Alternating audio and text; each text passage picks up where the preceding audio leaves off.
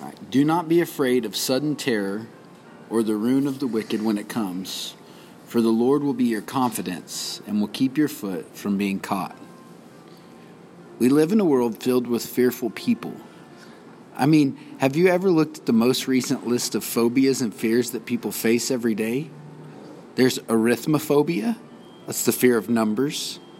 Microphobia, the fear of small things. Venustrophobia, the fear of beautiful women. I know a few guys who have that one. Chlorophobia, the fear of clowns.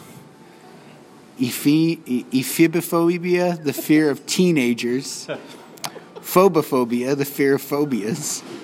And last but not least, there's Hippa monstrosa quipadilophobia, the fear of long words. These are just a few silly examples, but you get the idea. We live in a world filled with worry and fear. Many people spend their entire day worried about things that will come their way.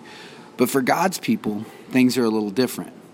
God's people are told to fear not more than 100 times in Scripture, because our confidence is fixed in something much bigger than all our fears and worries.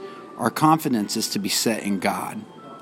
If you're feeling anxious or fearful today, take a long, hard look at God.